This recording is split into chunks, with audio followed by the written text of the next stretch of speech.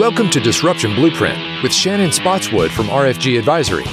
In this podcast, we help advisors grow their net worth, build their businesses, and maximize their independence. We've built an award-winning platform with innovative technology, comprehensive service, and a team of individuals who are experts in their field to serve advisors. Join us for this journey where we explore everything that has to do with running an independent advisor practice as we bring together successful advisors, industry experts, and innovative minds who are on the bleeding edge to challenge the status quo, foster new ideas, and create a path for advisors to unleash their growth potential. Now, on to the show. Okay, I am so fired up. This is going to be one of my favorite episodes. I already know it. I am incredibly proud and privileged to welcome the great Joel Bruckenstein to Disruption Blueprint. Welcome, Joel. Thank you. Thanks for having me. And we're joined in studio here in Birmingham with RFG's very own VP of Technology, Dr. Jordan Hutchison. Happy to be here. I mean, this really is. Let's get the FinTech party started.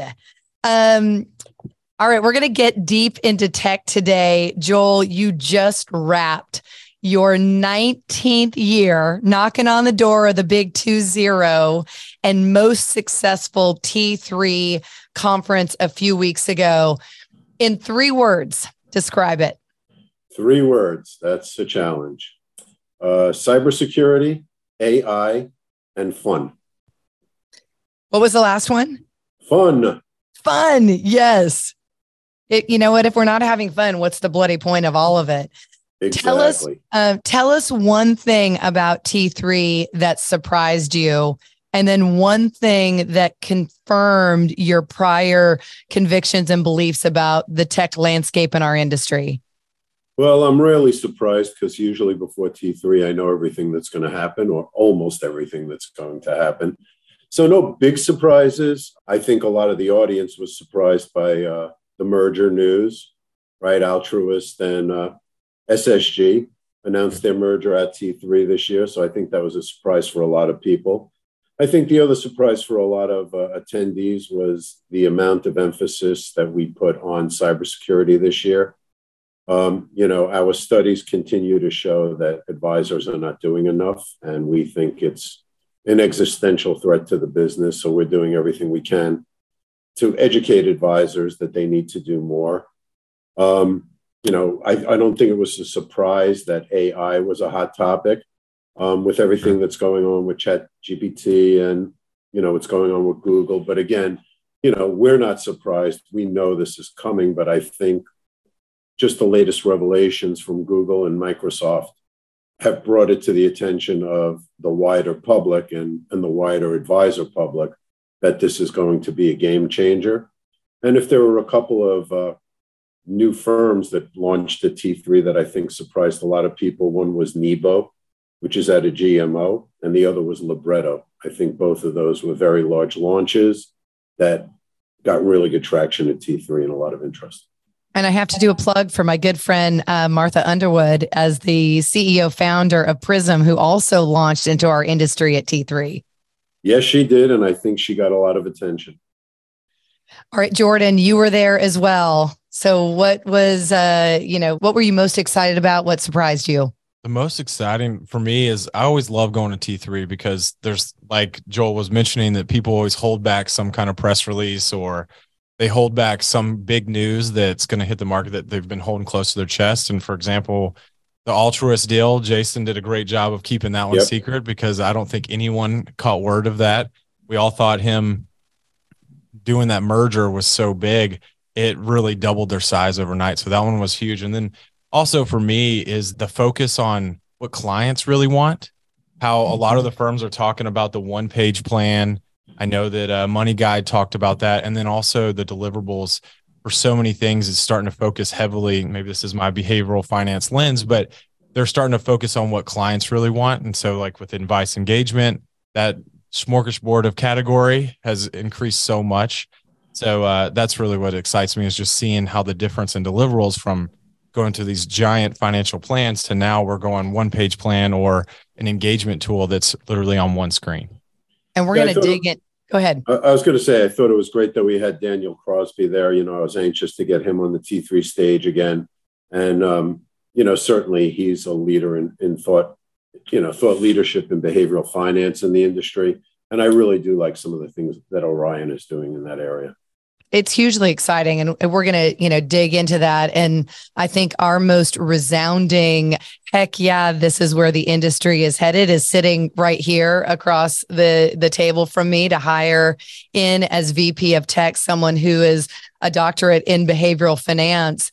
Speaks to the lens. And I think we want to spend a good bit of this podcast really exploring the future, because Joel, that is, what you're known for as an industry. The reason why, hashtag FinTechy is like your identity, is you have been consistently looking over the hill of what's going to disrupt and really define the future of the industry. Before we move on, because you mentioned in your wrap, I think it was in a video I saw with wealthmanagement.com for a preview for WealthStack about cybersecurity, and a firm that we've used for some time in Buckler. So I just thought, for those that didn't see that are listening to this, to hear from you why the work that they're doing, why they won an important award at T3 is so impactful, because you used language that I would underscore, which is existential threat. Yeah, look, I really do think that, especially small to medium-sized firms, they have somebody who's supposed to be monitoring cyber, but most firms don't have an in-house cyber expert. And a lot of what I have heard in the industry over the last few years comes from compliance people who understand the law and the regulations, but they don't really understand the technology. And I do think they're two separate things. And so, what Buckler really is a very comprehensive checklist about everything you're supposed to do and everything you need to document. A lot of advisors don't understand it's not enough to just do things, right? Everything now is proof-based with the regulators. You can't just tell them, yes, we did it. They're going to say, show me, right? Show me the proof.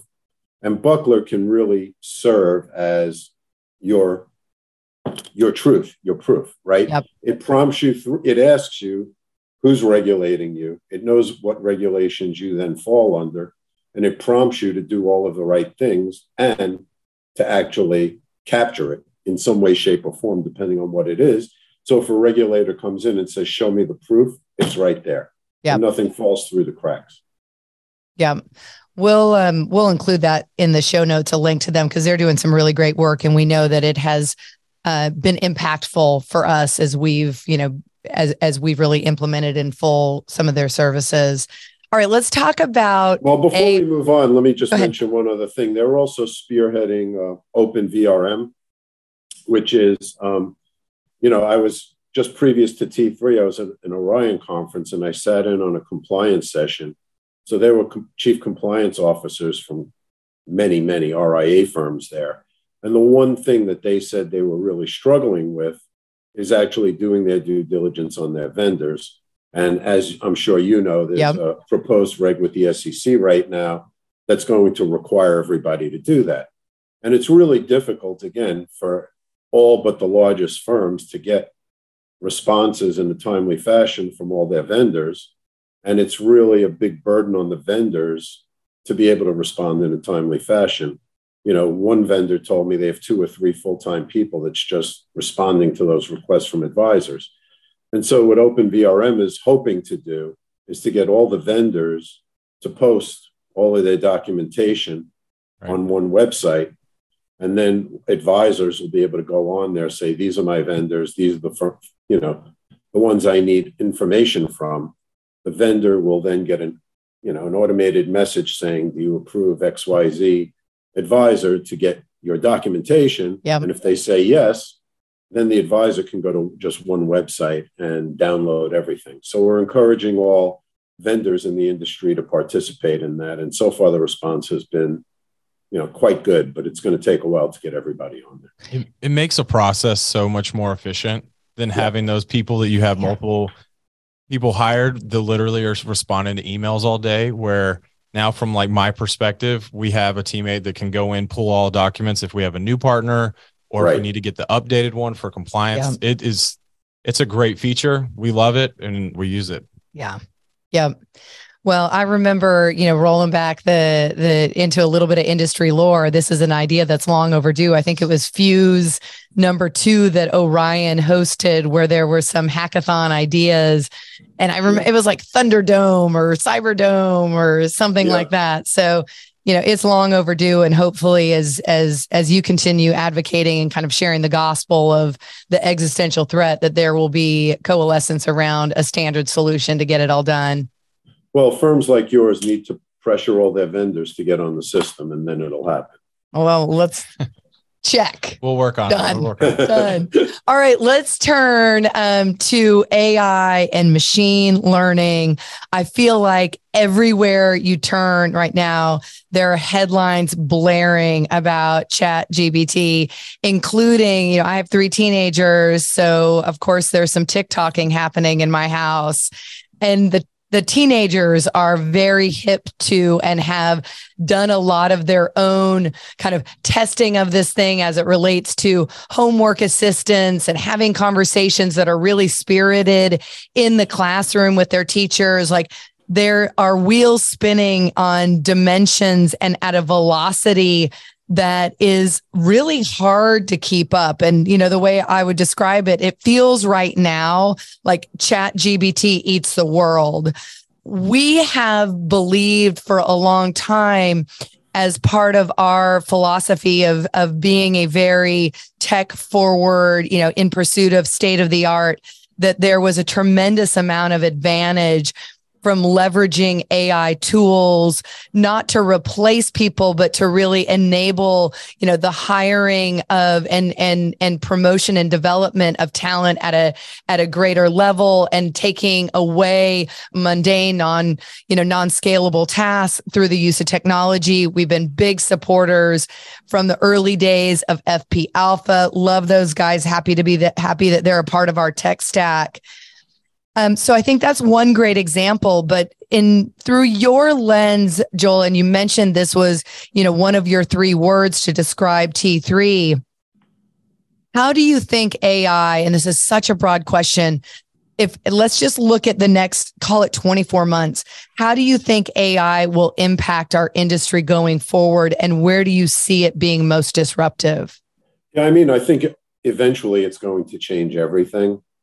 It still is in its early stages. I think some of the smartest people in the world on AI will tell you they don't even know how it's going to play out yet, because you can't have, it's just like, to use something that maybe an advisor would understand, it's kind of like, trying to build a portfolio with an optimizer that's unconstrained, right? If there's no constraints on it, you're going to get really ridiculous results. And to some extent, it's the same thing with AI. I think where you'll see the impact immediately is in search. In the very near future, search, the way you think of it traditionally in Google search, is going to go away. It's all going to be, based on AI. But, I just tried to do a few searches the other day and I got some ridiculous responses, right? On the other hand, I don't know if you saw it, like a month ago, I asked ChatGPT to write an article, which I posted online, and I needed to do some light editing, but it did, a really good job because it was something it was very familiar with. So I think the topics matter. But I think client service is one area where clearly it's going to help a lot. Creating agendas. One thing it can do today really well is, if you have extensive client notes and you want to do an executive summary, for example, of those notes, things like that, I think it can do really well, and it's going to get smarter over time. But I think eventually, things like reconciliation, which I know you guys struggle with, like everybody else, is going to get a lot better, and it'll be able to do those sorts of things. I talked to a company just yesterday that's in the startup phase that really wants to use it for everything from portfolio construction to rebalancing to doing what I would call basic financial planning. So I think all of those things are possible, but we're not there yet because, again, you need to put some guardrails and constraints around the AI. I don't know if you saw just recently, Bloomberg, is announced that they're building sort of their own ChatGPT for finance. So it'll just use their proprietary data, and I think it'll use it in some very innovative ways. So all of this is happening, but it's all in the very early stages. It's not going to displace advisors tomorrow. I think we know. You asked about FP Alpha, and you mentioned what they're doing. Again, that's a very constrained set of factors that they have in there that it's working with, and the intellectual property that's in there was created by human experts, so we know it's good, right? But if you just put it out on the internet and told it to do the exact same thing, it wouldn't work as well today.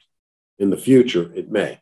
And so, it's evolving very rapidly. I think there's tremendous change going on.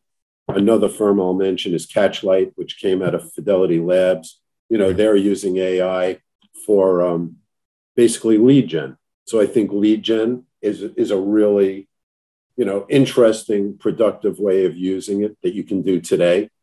I think a lot of the blog posts that advisors write, quite frankly, they don't do a great job. Probably ChatGPT can do a better job on writing blog posts than a lot of advisors today. And I think over time, that'll only get better. So yeah, it's happening. Don't ask me where it's going. I just know it's going to be very disruptive. Jordan, what do you think? I think that's a sign that we're in the middle of some kind of big change or innovation, is that we don't know. And it's like, with certain roles, there's roles that we will hire for or we will create that don't exist today. It's the same situation where we don't know how it's all going to be used. But I love the fact that that we're all constantly trying it out. I mean, even my practice development team is trying different methods because all the softwares are releasing it. Notion has one. All these different products are having it. Microsoft has their own versions. Like, there's different AI tools that are coming out. But I love FP Alphas, and I think that one of the biggest things about it is how it just leverages some of those lack of efficiencies in the financial planning process. And even it makes them a better advisor, because a lot of advisors might be asset gatherers or investment focused. Well, now they can add this AI piece and be more comprehensive, because now they can review that PNC policy through FP Alpha. And that might be something that wasn't part of their toolkit, but now having AI to review that, send you a snapshot and push them. And it sounds like I'm pitching FP Alpha. It is in our stack, but I'm not getting any commissions from this. So this is not paid advertising. It's not paid by it. But that's one of those big values, is that it's taking something that's difficult that might not be in their toolkit that they can add it. So it truly leverages their ability to now be with the experience. Yeah, I'm trying to find the name of some other AI product I was looking at that's really interesting. Essentially what it does is, when you can record a conversation, like we could record this, for example, and then AI runs on top of it. And what it does is it gives you an executive summary of what this was about. Right. So I think it's called Otter AI is the one I'm thinking of, right? So there's a lot of tools that are for, specific use cases already. And I think, when you constrain it and say it's for a specific use case, those things will develop faster because they're more limited. But over time, this thing is just going to explode. So Joel, Jordan and I were having, and Brian Hamburger and I actually were having this conversation as well, because it wasn't on your initial list as you went through like the immediate use cases for AI, but I see a big lift in compliance as it relates particularly to marketing regulatory review. Absolutely. And helping advisors and firms to, interpret that new SEC rule. It's so comprehensive, and it's not going to displace those roles within the team. But if you could really give a jump start to your compliance, people who are having to go through and review all this, that it's been through an AI filter, it's going to supercharge their time by, 50% at least. Sure. Yep. No, I agree. Anything like that, where you have big documents you have to go through, investment research is another one, right? Yeah. So if you get these 20-page reports or more from analysts, and then you kind of want to get to what's the meat of it, AI can do that today. Yeah. So Jordan, I want to ask you this question, and then Joel, I want you to kind of interact with it, which is, you're thinking about RFG's 3.0 tech stack as we really pursue a leadership role as a disruptor and a passionate embracer of technology. So what do you see as the biggest areas of change as it relates to the advisor and the client over the next 3 years? You talked about your time at T3, and what you took away from that was, I don't want to use your exact, it's now focused on what the client wants. So what are you thinking about as you're imagining 3.0 tech stack for us? Yeah, one of the biggest. So I think two things come to mind off the top of my head, but one of them would be personalization. I really think, that's been kind of a buzzword for a while, but I think it's actually coming around, and AI allows that, but definitely with personalizing the experience with your clients. So really being able to focus on what is their values, what is important to them, what do they want from this relationship. I think a lot of the products that are coming out in the tech stack that advisors have ability to, you can even specialize to what stage of life they're in. So there's now where, say, Money Guide or eMoney ends, there's now a product that can continue on, like an Income Lab or something of that sort, so that now it continues on that relationship into a more niche focus of what that life event that person is at. So I love that we're seeing a lot of those personalization of tools for the advisor that focuses on that area. And then the other one I would say, and I touched on it on the prior question, was simplicity over complexion. And so are complicated, the complexity of it. So simplicity over complexity. And so we look at the FinTech map, the Kitsis map, and it's just boom. A mess. Yeah, everybody's head explodes. It's turned into this just confusing just mess of different products. And so if you're an advisor at a smaller shop, you could spend hours, months, you could probably spend an entire year trying to figuring out what products you want to use. Well, they can just hire us to help them figure it out. Exactly. Or you could come to RFG and we've helped you with that. But Joel helps us, we help you. It all works. And so that's one of the biggest things is I think that it's going to move to be a more simplistic structure. And so it's not 20 different products that you need. You now have the ones that focus on what your specific need is. What kind of practice do you want? Are you trying to be this huge ensemble? Or are you trying to be a boutique practice? And so I think it's going to move towards a more simplistic. And so even with those deliverables too for clients, like the 1-page plan, that's what clients really want. Yeah, I'm not sure I believe totally in the 1-page plan, because I think that's taken it a little too far. It seems to be, a hot topic now, but depending on your circumstances, 1 page probably doesn't cover it all. I agree. And I do think simple, not simplistic. So I think making things simple, because I think a lot of advisors tend to overcomplicate things. But the one thing you didn't touch on that I think we discussed briefly at T3 is, in order to do all of this, you need the data. Right. And, your firm is large enough that you need to have, your own data warehouse, your own data lake, because in order to do this mass personalization, you need to have much more data about the people, right? And you need to control that data. And right now, a lot of that data resides with 20 different vendors, and it's not in one central location. So I think for firms of scale, once you reach a certain scale like you guys have, it's going to become increasingly common for you to have your own data warehouses and or data lakes, right? And basically have one center of truth, and then everything pushes out from there. For smaller firms, I think it's going to be more of a challenge, and they're going to have to rely on a third party to do that. So Joel, keep pulling on that thread, because I really feel like there is like these tectonic plates shifting in the industry right now, where some of our bigger fintech vendors in the industry are like, one size fits all. We're going to acquire every piece of, technology that an advisor might need in order to build their firm. And then you have, to your point, firms of scale like RFG, who are really going in the opposite direction of like, I want to take control of the entire ecosystem and the data. So how do you see that playing out? Yeah, I do think it's kind of a barbell kind of situation.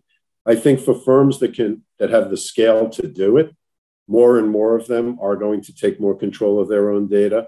And I think for firms that don't have the scale, they'll have to, in some cases, they will rely on an all-in-one solution or close to all-in-one, because I think we can agree that there's nobody out there today that's strong in all of even the major verticals, financial planning, CRM, portfolio management, rebalancing, and whatever marketing, whatever else you need.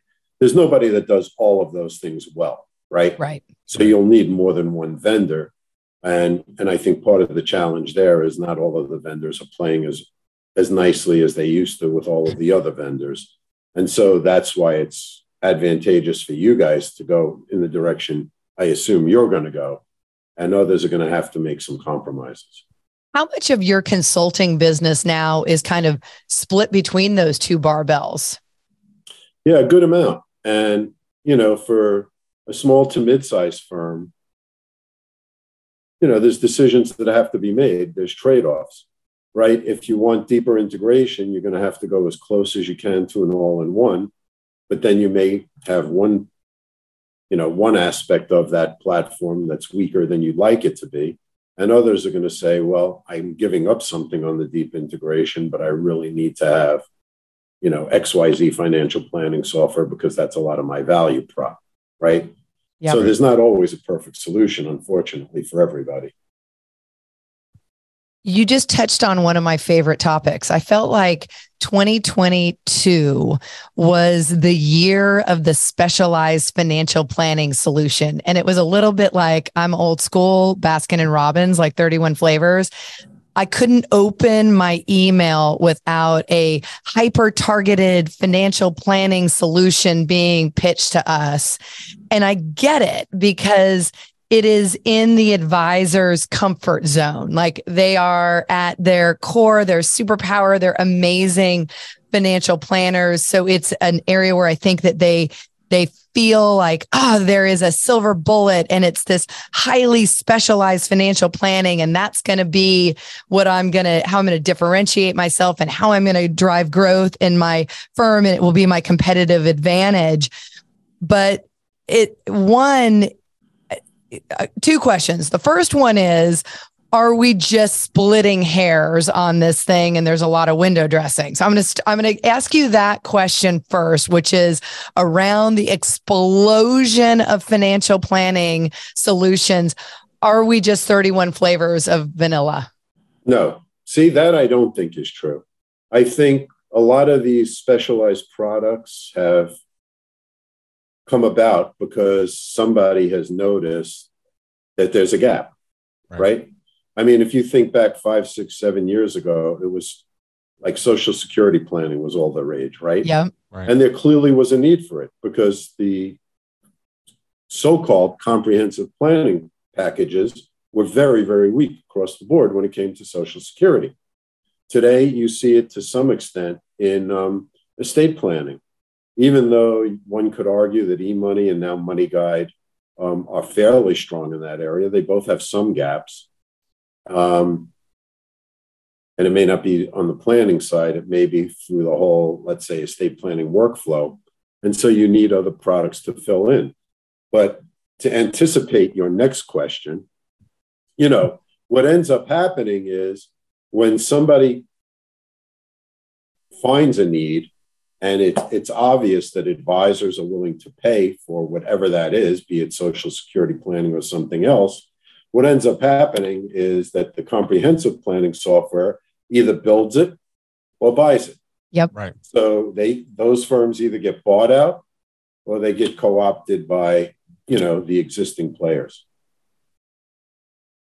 Which is, I think that's exactly the point. Like it is. So we've had this hyper focus and now we have all these specialized financial planning tools that are out there, which again, I believe there's room for them, but it is a little, I would take the other, me, Joel, I'm going to dust it up with you. I take the other side of that because what we're seeing coming through, the requests from advisors is I'm looking for that silver bullet. So yes, right. I am solving on the margin for this highly specialized situation. But what I'm really looking for is like, help me grow. Help me have a differentiated client experience. Right. Well, I mean, something like FP Alpha, I think, is unique, right? And nobody's doing that and nobody's doing it the way they are, right? So that's an area where I doubt, at least initially, somebody else is going to try and build that. At some point, they may try and buy that, right? Agreed. But there are other areas where, there's not really some unique intellectual property where I think if the need is there, people will build it. But, estate planning is another example. We highlighted that in the 2022 T3 Inside Information Tech Survey. We said there's really little uptake in specialized estate planning software. And our conclusion was because most of it just isn't very good. And then over the next 12 months, you've seen an explosion of new firms coming out, right, trying to fill that gap. And it's not so much just on the planning side, it's the whole workflow, right? It's actually the execution side. Right. And dealing with the documents as well. And I think that helps even focus more for the advisor. Like that's going to be a positive for them because it puts them back in that point guard or quarterback seat so that now they're the ones that get to manage that whole process. Because with that estate planning, now you can use a product for that and you can still handle that process, be the one that implements that for the client, because we all know that there's a very big gap of people that actually need an estate plan that don't have one. And I'll tell you what the next one is even going to be. How about that? Okay. So the next one's going to be P&C. Because if you look at, the financial planning process and what the CFP board says, P&C is definitely part of what advisors are supposed to be advising on, and almost no advisors do. And part of the reason is because there's no really good software that helps them easily identify the gaps. Well, that's where FP Alpha is clearly going next. Yeah. I think you're going to see an announcement over the next couple of months. And once that comes out, I think it's going to change the way people approach P&C. And I think it's a way that advisors will differentiate themselves because some advisors will be doing it. And initially, most advisors will just keep doing what they're doing, which is nothing in that area. And the ones that do get involved early on are really going to be able to differentiate. Yeah. Which is a perfect setup for, there was a fantastic study that Fidelity just released, and it's titled, "It's Time to Change Your Mind About Young Investors." And it's just chock-a-block full of all kinds of stats. But one that just screamed off the page for me was 67% of Gen YZ wants an advisor that provides services beyond financial advice and investment management. 67%. And what they're basically saying is, I want my advisor to deliver for me. What I am valuing is fulfillment and peace of mind. So with that as like, oh my gosh, the next generation. And if you compare that to the baby boomers, the numbers are upside down. Yep. How do you, this is now, we're in your welcome to your love language of behavioral finance. 67% are saying what I value, fulfillment, peace of mind. I want something more than financial planning and investment management. How do you think that changes the industry? I think it's already been moving in that direction. There were a lot of conversations a few years ago about margin compression, and a lot of firms said, well, we're still charging what we always charged, or, our margins are fine. But when you delve into what they're really doing, they've all added extra services. Right. So they're charging the same amount, but they're giving more value and providing more for the same. So this is, I think, just an extension of that. Another example of it, and we could argue about whether he's right or wrong, but Mark Hurley released a white paper at T3. And the gist of it was that, advisors should also be advising their clients, especially their high net worth and ultra high net worth clients, on cybersecurity. So again, it's partially peace of mind. It's partially life coaching. Depending on how far you take it, it could be advisors taking on some additional liability there as well. But I didn't necessarily take it that way. I think there's some very basic things that you should be doing, with your high net worth clients to make sure they're safe, and referring them to specialists, just like we do in other areas. And I think there's going to be more and more of that, where the advisor is going to be more of a life coach for this Gen Z, if you will, than just a financial coach. And part of that's behavioral finance, because a lot of it does have to do with, behavior modification. And, just to give another example, historically, advisors have always just had to really pay attention to the asset side of the balance sheet because they could. And now, I think in this environment, again, with interest rates getting higher and a lot of younger investors having a lot of debt, the liability side of the balance sheet is going to be just as important. So, I just see it as a continuation of existing trends, but some of them are going to accelerate into certain areas a lot faster than many advisors have anticipated. Let's put it that way. Jordan? Yeah, I truly feel that human behavior is ever present in every situation of financial planning. And I think the industry as a whole is starting to grasp those other areas and show that, hey, there is a human behavior piece to it. And there's other ways now that we can build on those. So it might be an AUM fee paired with a financial planning fee, because you are doing some of that life coaching or some of that coaching. Instead of being more of a sales or a product, you're now a guide, a sounding board, and a partner in the decision making. And so I think that's where a lot of the industry is going, because technology allows that. The new fee structures allow that. So I'm all in, and I can talk about that stuff all day because I love it. And I think that's really where a huge value add from a lot of advisors is coming from. And again, this is not new. George Kinder wrote books about this, life planning and life coaching 20 plus years ago. It was just considered, sort of outside the norm then. And I think, the industry's to some extent come around to that way of thinking. Not exactly maybe the way that George envisioned it for sure, older, higher net worth clients. But I think, it's just kind of evolved, if you will, into something that makes a lot of sense. Yeah. And I think that it's like anything, we have, certain products that advisors love. They have their planning software of choice. They have certain things they love. It's the same now with certain views and lenses of the behavioral world. Kinder had a very direct and lens that he had on the industry and how he saw life planning. But now there's other advocates and leaders in the space, and even how we do at RFG, how we see it, and how we see how it almost what we would call, and this is something Shannon and I have talked about, is we call it the circle of excellence. And it's truly where the advisor, if their mindset, their well-being, and their focus, that's going to impact the client. And then when the client, now you actually have them implementing some of our recommendations, because we all know that implementation gap with clients. And so client success means the advisor's success. And so you have this circle that keeps going. And so that's a big thing, that with this behavioral science, behavioral finance piece, if we're working to be better advisors and better humans in our higher well-being, it's going to impact the whole relationship and just keep going in a circle.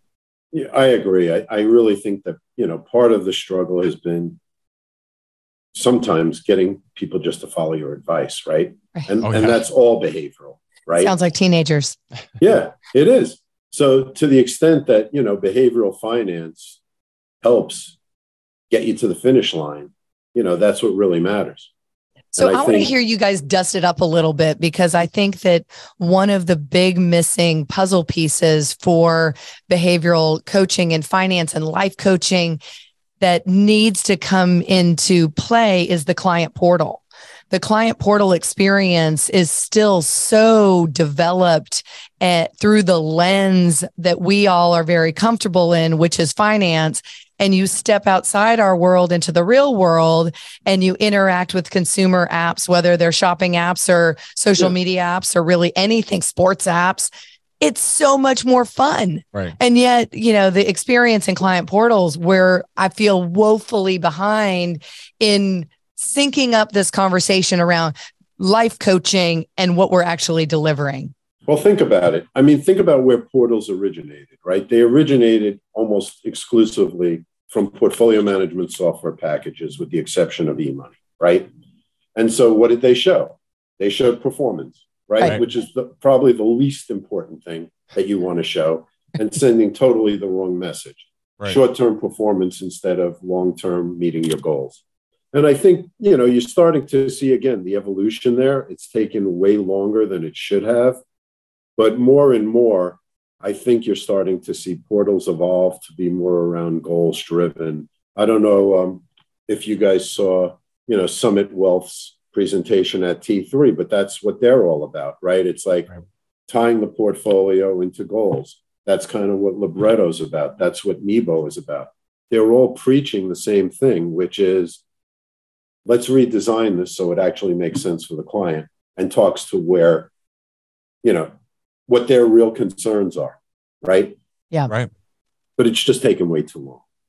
Yeah. And I think with the client portal too, it's all about those expectations. Like you said, if you're going to have a ticker tape going across and you're also going to have, your performance, then that's the expectations that you want your clients to communicate to you and talk to you about, which is absolutely not what we want them to talk about. We've all talked about turn CNBC off in your office, like restructure how you're sitting with your clients. Like all these things matter to the relationship. And so the client portal side, I jokingly say this, but we would love to have a client portal that's like Instagram, because we all have purchased many things on there. And for some reason, they know us extremely well. And they even find us little specific things. And so how do we create a personalized experience for our clients that have that same feeling when they log in? It's focused on what is purposeful to them and what is something salient to them, instead of, hey, here's your performance, here's your balance. Right. Have a good day. But that goes back to what I said earlier about you guys controlling the data, right? Right. Like, how does Amazon do that? Amazon does that because they know a hell of a lot about me. Too much. Yeah. Too much, maybe. But, I had a friend who was working on that suggestion engine years ago, getting it to go from a minute after you make a purchase to 10 seconds to come up with the next recommendation. And, the amount of data you need and the computing power you need to do that is substantial. For you guys, obviously, you have a much smaller group of it, end clients. You can do the same things today. The technology is available to do. Right. But again, it all starts with your unstructured data. You need to have the data in order to be able to do that. And if it's sitting on somebody else's cloud, you can't do that. It has to be sitting on your cloud. And I think that's one thing with advisors already have the data, like you said. We have these built out CRMs. We have all of the interactions and login and how they're all those notes from our relationships. Like you said, AI and ChatGPT, some of the greatest thing is being able to take these large amounts of data and giving you a summary. Yep. Well, if you have 10 years of client notes from meeting with them, you're going to pull out so many little nuggets that might be like, hey, here's an anniversary date, or hey, this is something that was really purposeful to this relationship. Yep. How do you take all that and you could pull it out? That's where it's at. That's where the gold That's like is. whiteboard dreams are made of. Oh, Okay, so Joel, last question for you. Money is unlimited. You've got as much capital, access to capital. What would you build? Yeah, I'd probably build that AI solution, that next comprehensive financial solution for advisors and their clients that basically could do everything. Back to AI eats the world. Yeah. I agree with you. I don't think when I say do everything, I don't mean without an advisor in there. I think of course, is part of it, but I think it would do all the grunt work, right? It would be like the financial assistant on steroids. Right. It would just do everything for you, so you could do the high level stuff and the personal stuff, and all the calculations, all the presentations, all the financial plans would just be there. Jordan and I whiteboard this and are sketching what 3.0 tech stack looks like. And one of our dreams is to, just a micro point of what you just made on the advisor's single pane of glass, really being able to track on a weekly basis, how am I spending my time, so that you could have this immediate feedback loop. I mean, everybody loves their Apple Watch because it's like, oh, I closed my circle. It's this feedback loop of, am I aligned on my mission, vision, values for what I want to do for my clients, for what I want to do for my family and for my life, having that, that toolkit, as you said, behind you that's delivering all that information. So you're operating in this sphere of like, the highest and best use of an advisor's time and their greatest superpower is meeting with clients and prospecting. Right. And the other thing is, which I think is a little more low-hanging fruit and simpler to get to, is next best action, right? Which is kind of the same thing you're talking about, but on a lower scale. It's like an advisor comes in every morning, they got 20 to-dos, and one may be overdue for 3 days, but that may be a low priority item. So what do I tackle first in the morning? What do I tackle second, right? What's mission critical that I absolutely have to get to today? And if you can just help guide an advisor on those things, I think you're already halfway there. Right. Well, and that's one of the things I've had probably way too many conversations with Crosby about, is thinking about just if your client is logging into their portal, looking at their account, that's been in the last week, say they logged in 10 times, something's going on. Exactly. That's a perfect time to say, hey, you know what? I need to go give Suzanne a call, because either she's about to make a purchase, she's about to either withdraw something, or she is terrified of the market. Yeah. And so small items like that can all leverage an advisor to be better. And that's the tech that helps. And advisors aren't doing that today, right? Like, I remember when I was an advisor and I could see in Money Guide when any of my clients logged into the portal, I would call them immediately. Yeah. Right. Yeah. It just made sense. Something's up. If I know somebody who almost never looks at their client portal and they go in there, something's up. Something's up. Something's going on. Well, I knew this was going to be awesome. This was so much fun. We could go on and on and on. Maybe we'll make this chapter 1. We'll have a follow on this, but I think we all agree this is probably one of the most exciting and disruptive times in our industry. And if you haven't already leaned in passionately and enthusiastically to technology and the great benefit of optimizing your workflows and optimizing your practice, it is long overdue and time to get on board. Yeah, I would say if anybody hasn't reviewed their tech stack in the last 18 to 24 months, they're probably behind already. And if you don't have somebody in your office who's thinking strategically like you guys are about what comes next, you're also falling behind, because all the best and the brightest have multiple people spending a lot of time trying to figure out on what the next thing they need to do is. And if you're not doing it, you're in trouble. I mean, mic drop on that moment. Joel, thank you so much for being with us on Disruption Blueprint. And Jordan, this was awesome. Yeah. Thank you for listening to the Disruption Blueprint podcast. Click the follow button to be notified when new episodes become available. Visit our website at www.rfgadvisory.com or schedule a call on our advisor resources page. And don't forget to click the follow button to be notified when new episodes become available. Content here is for illustrative purposes and general information only. It is not legal, tax, or individualized financial advice, nor is it a recommendation to buy, sell, or hold any specific security or engage in any specific trading strategy. Information here may be provided in part by third-party sources. These sources are generally deemed to be reliable. However, neither our guest nor RFG Advisory guarantee the accuracy of third-party sources. The views expressed here are those of our guest. They do not necessarily represent those of RFG Advisory, its employees, or its clients. This commentary should not be regarded as a description of advisory services provided by RFG Advisory or performance returns of any client. The views reflected in the commentary are subject to change at any time without notice. Securities offered by registered representatives of Private Client Services, member FINRA SIPC. Advisory services offered by investment advisory representatives of RFG Advisory, LLC, RFG Advisory or RFG, a registered investment advisor. Private Client Services and RFG Advisory are unaffiliated entities. Advisory services are only offered to clients or prospective clients where RFG Advisory and its representatives are properly licensed or exempt from licensure. No advisory services may be rendered by RFG Advisory unless a client agreement is in place. RFG Advisory is an SEC-registered investment advisor.